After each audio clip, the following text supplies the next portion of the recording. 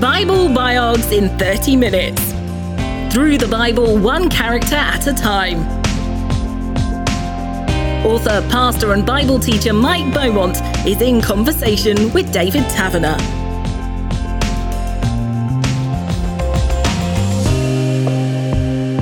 In this episode, we're going to be looking at the life of one of the judges. And Mike, maybe we should start, first of all, by asking you to explain who the judges were.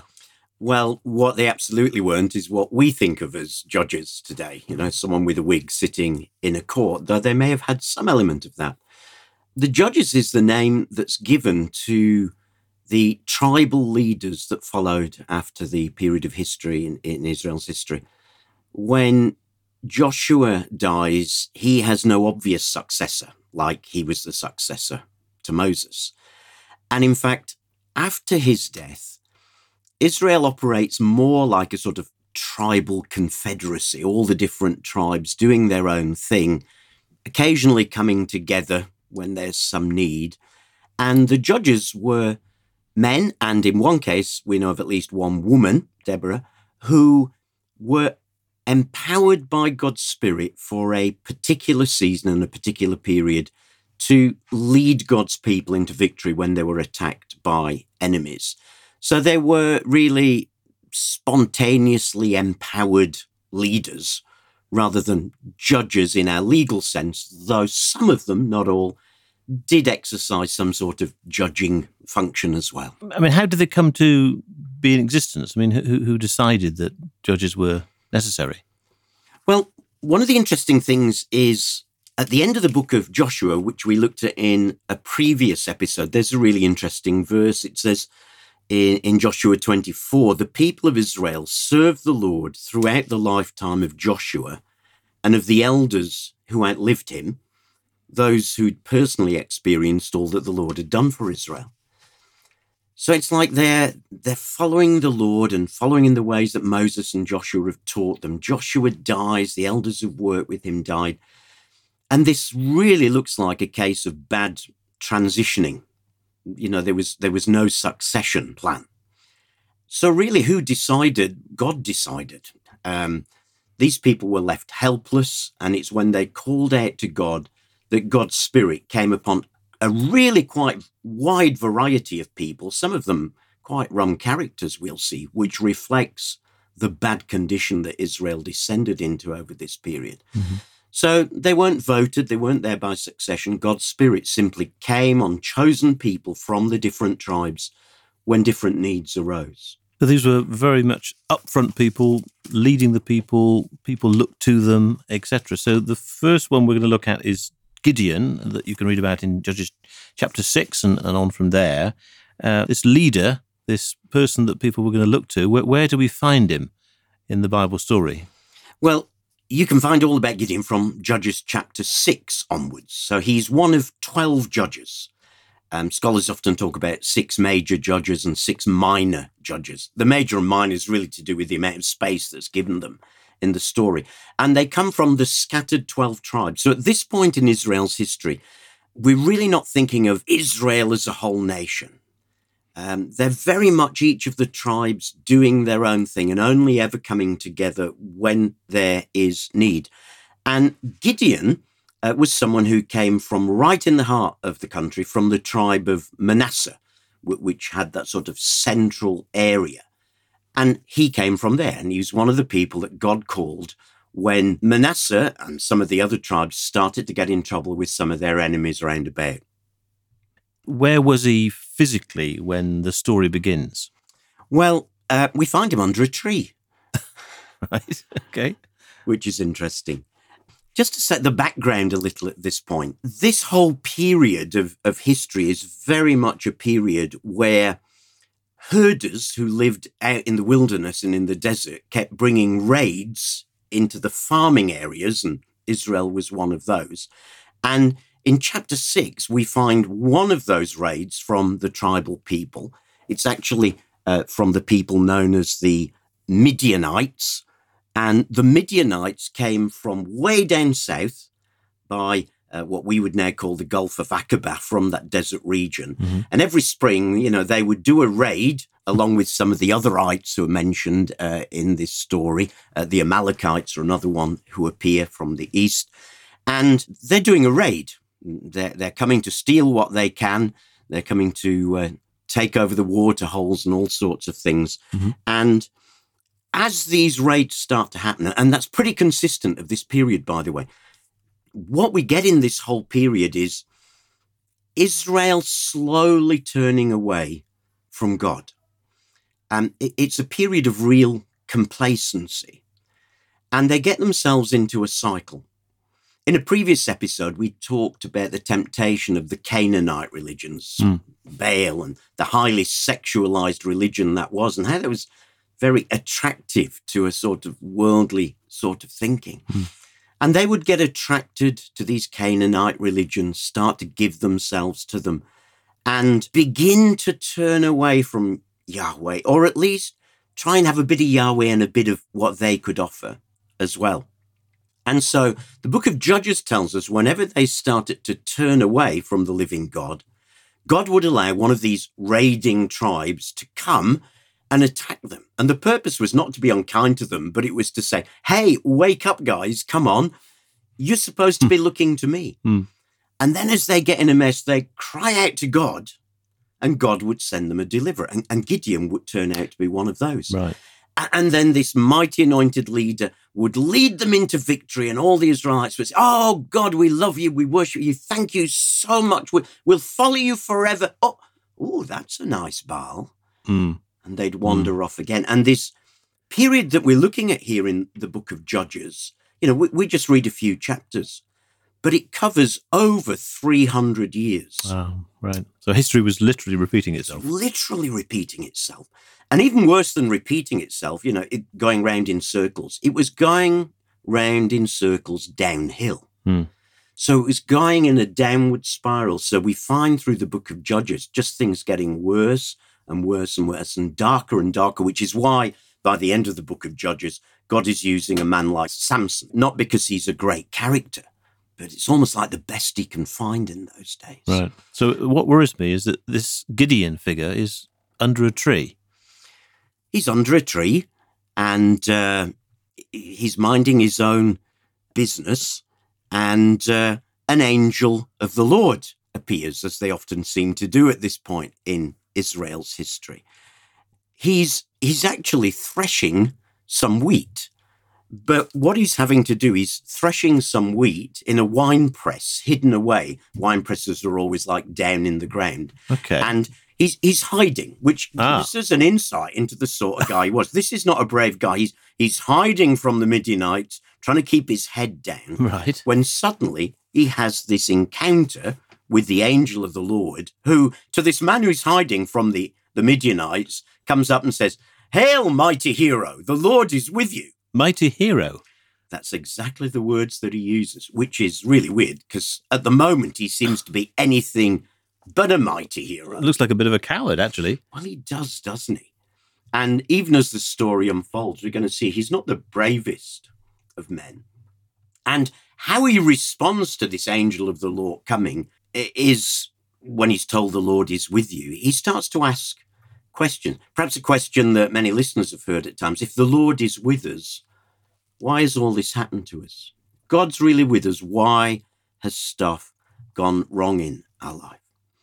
And then his next thing is, where are all the miracles that our forefathers taught us about? Now, that's really interesting. It's like there were still stories of what had gone on in Israel's history before, but they'd lost relationship with the living God, and they weren't experiencing for themselves. And one of the worst places to be in terms of faith with God is to have other people's stories about what God has done in the past, but no reality and experience of that for yourself. And that's where Gideon seemed to be, but he knew it, which is the good thing. Many of his contemporaries just didn't know that. But he was supposed to be the man for the moment. He was supposed to be the man for the moment, but it takes some convincing of it. So in fact, what happens in chapter 6 is this angel of the Lord gives him a sign. He says, if you're truly going to help me, give me a sign. And it won't be the first time he asks for that. And so he makes this offering and cooks a lamb and he brings the broth, and the angel says, pour the broth on the offering that you've just made. And then this angel of the Lord reaches out his staff and touches it. And the whole thing goes up in flames. You think, wow, here is the power of God. And the first thing he says, oh my goodness, Lord, I'm doomed. I've seen the angel of the Lord face to face. I'm going to die. And the Lord replies to me, no, you're not going to die. God is here with you. And he builds an altar at that place called Yahweh Shalom. The Lord is peace. He understands that something's happened that's ensured there's peace between him and the living God. And then the angel gives him a commission to do. He says, look, if you're going to follow the living God, there's some stuff we have to get rid of. Mm-hmm. And we've talked in previous episodes about Baal and the way that this is the pagan he was the god of the Canaanites at the time, a fertility god. And so that was expressed in highly sexualized worship, as we said. And he's told to go home and cut down the family shrine to this god. Now, if you can think about that, that's a pretty big thing to do, isn't it? You're in the middle of a people who are starting to worship these gods. Yeah, they want a bit of the living God as well. Yeah, so he's going to spoil the party for a lot of people. He's going to spoil the party and he's going to get in trouble. So this mighty man of God, remember that's how God sees. Interesting, isn't it? God looks at us and sees what we are going to become and speaks it now, because he's not actually that yet. But God sees. I see something in you. I love how still today God sees something in us that we don't see in ourselves. Sees potential. He sees that potential and he starts to call us up into it. And that's what he does with Gideon. And Gideon takes small steps, scared steps. He's still not in reality the mighty man of God, because he does go and cut down these pagan symbols of his family. But you know what? It tells us that he did it by night because he was afraid of the rest of his family. So secretly in the night, he cuts down the symbol to Baal and to Asherah, who is his wife in the heavenlies, and does it by night so that no one knows who's done it. So he's sort of still not quite convinced that the message that has come to him is definitely for him. That's right. He's sort of testing the ground a bit, isn't it? And the interesting thing is the next day, obviously they all wake up and see these symbols cut down and say, who's done this? Who's done this? And soon it comes out that it's Gideon who's done it. And they all go to his dad, father of the family and the clan. They say, bring out your son. He's going to have to answer for this. And it's interesting. His dad takes an interesting line. He said, hey, why are you defending Baal? If he's such a good God, cannot he defend himself? And from that point, Gideon actually was given a second name locally. He was called Jerubbaal, which means the one who contends, the one who strives with Baal. And he won. So he actually got a reputation for what he did, actually, amongst his people. He did. And it's the beginning of God starting to draw out of this man what is in him, perhaps despite himself. What a great thing about our God that, he works despite us and despite our fears and steadily draws us on. So as well as sort of dealing with things at home, as it were, you were saying that these judges, these leaders, needed to deal with these sort of skirmishes and wars, really, that were going on, these battles. Yes. So in the end of chapter 6, we find these raiders from Midian and from Amalek, these desert people who often did raids into Canaan. The Midianites and the Amalekites make an alliance, and they come together, they cross the River Jordan, and they camp in the Valley of Jezreel, that big valley in the central part of modern Israel today. Then we read this verse, then the Spirit of the Lord clothed Gideon with power. Clothed Gideon with power. Yeah, it's quite a powerful image, that, isn't it? It's like he wasn't even looking for it. The Spirit of God simply falls on him. And this is one of the characteristics of this period. This is not a period where people have the Holy Spirit continually with them like Christians can today. This is a time when the Spirit comes and goes.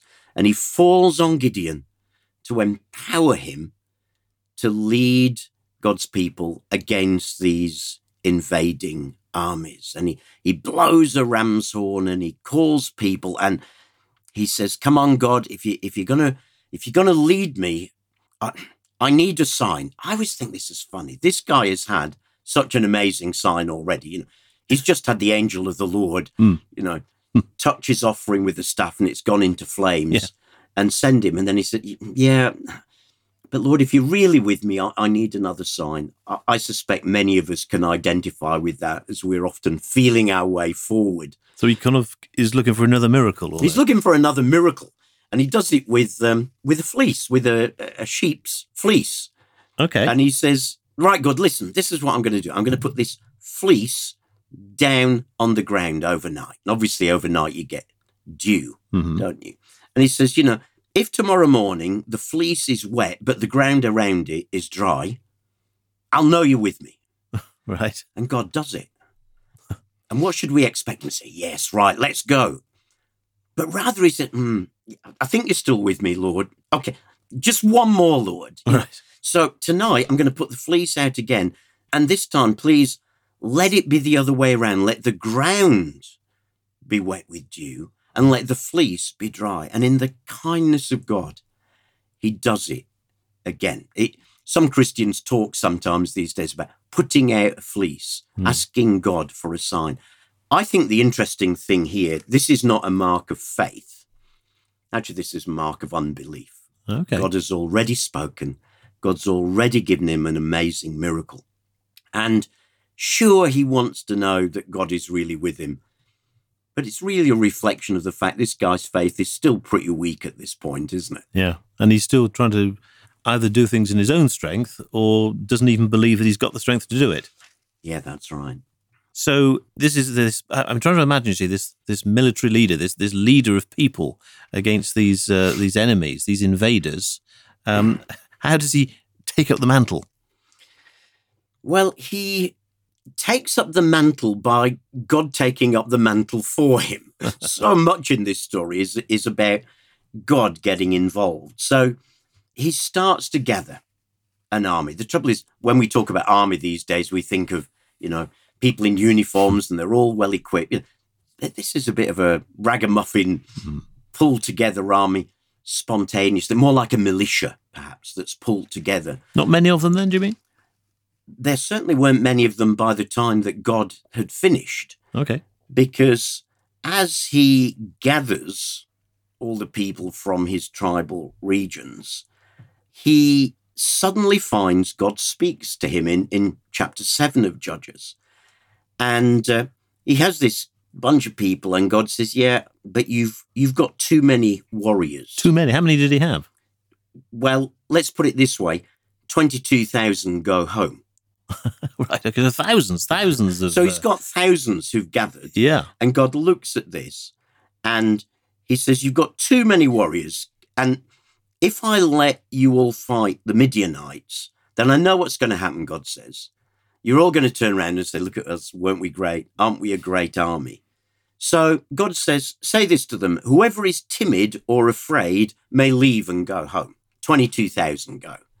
So it doesn't tell you much about their army, does it? Yeah. And it only left 10,000. So there's your answer. Originally, 32,000. Right.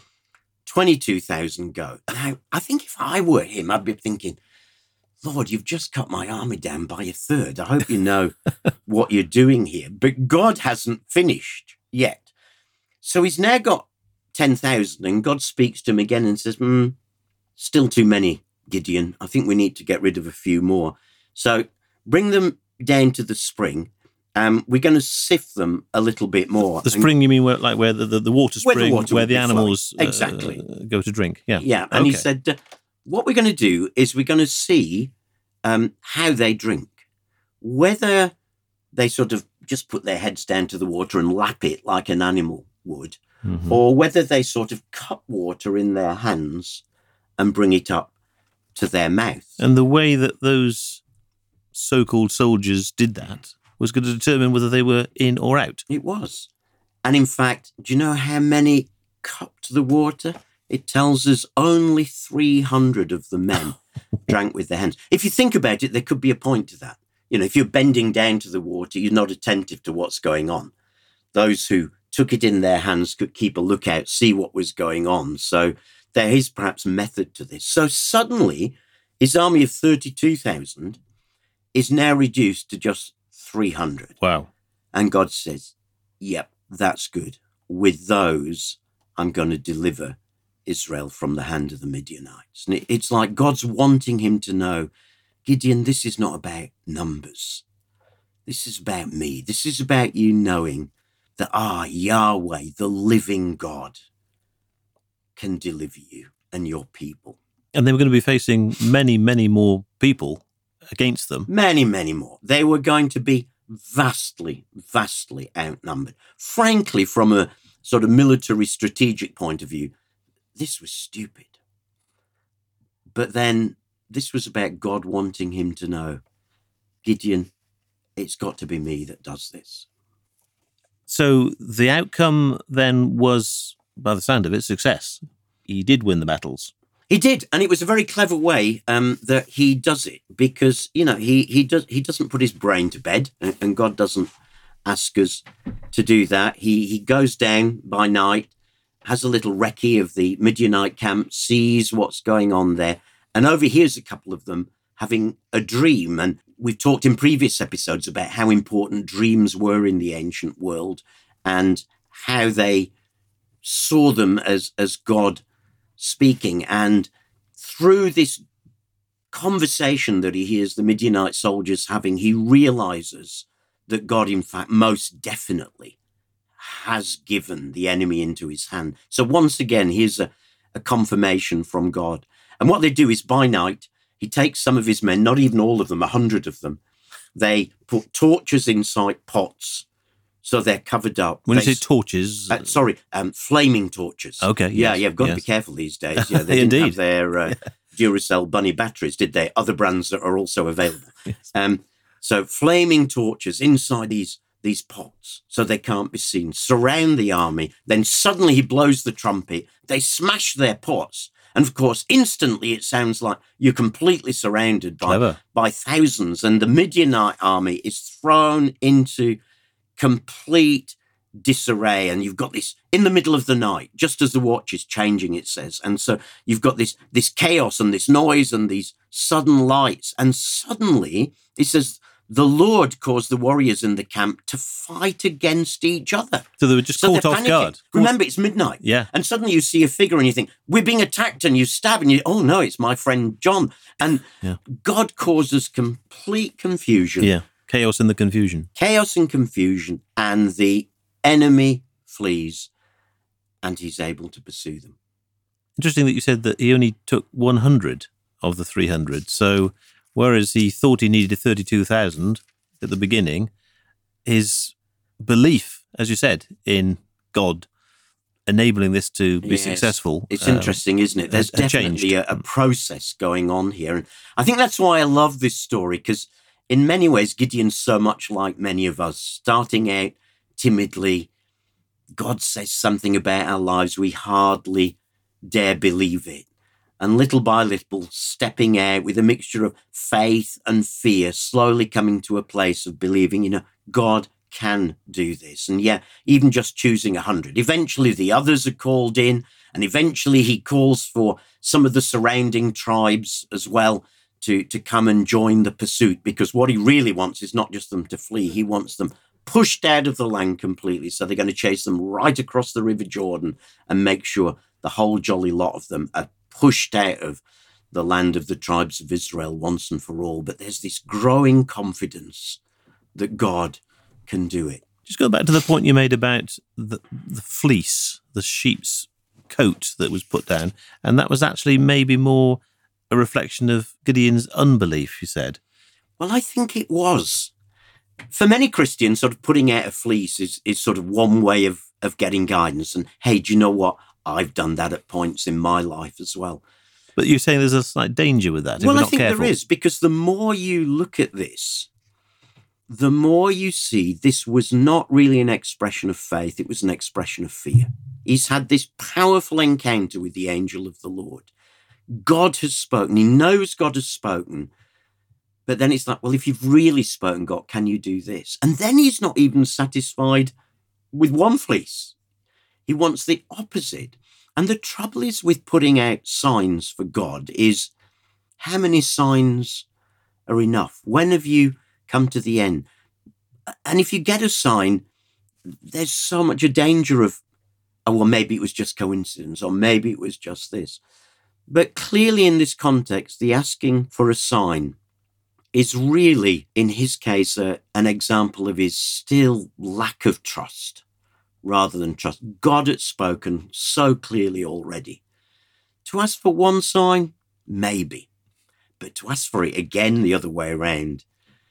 But I think it was also a reflection of his own timidity, his own character, but also I think he was aware of the vastness of the task before him. A task, we have a task that's just as big before us in many ways in the West in these days, particularly with cultures that are now so opposed to Christianity and its values. There's a huge task, and I think we're aware of how it must have been for him. For him, it was a literal physical opposition of an enemy army that had come and invaded. And I think that's probably why he did it. But it's probably more about lack of trust than trust, really.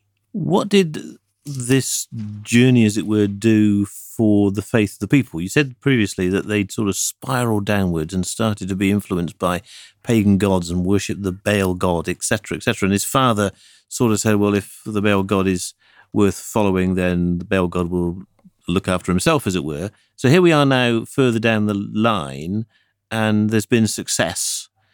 What are they seeing in Gideon? Well, what are they seeing in Gideon is they think, here is a guy who can clearly lead us. And by the end of chapter 8, the end of his story, they actually want him to become their king. King? They want him to be their king. They look at all the nations around. Why is it that all these nations are so strong and they're so weak?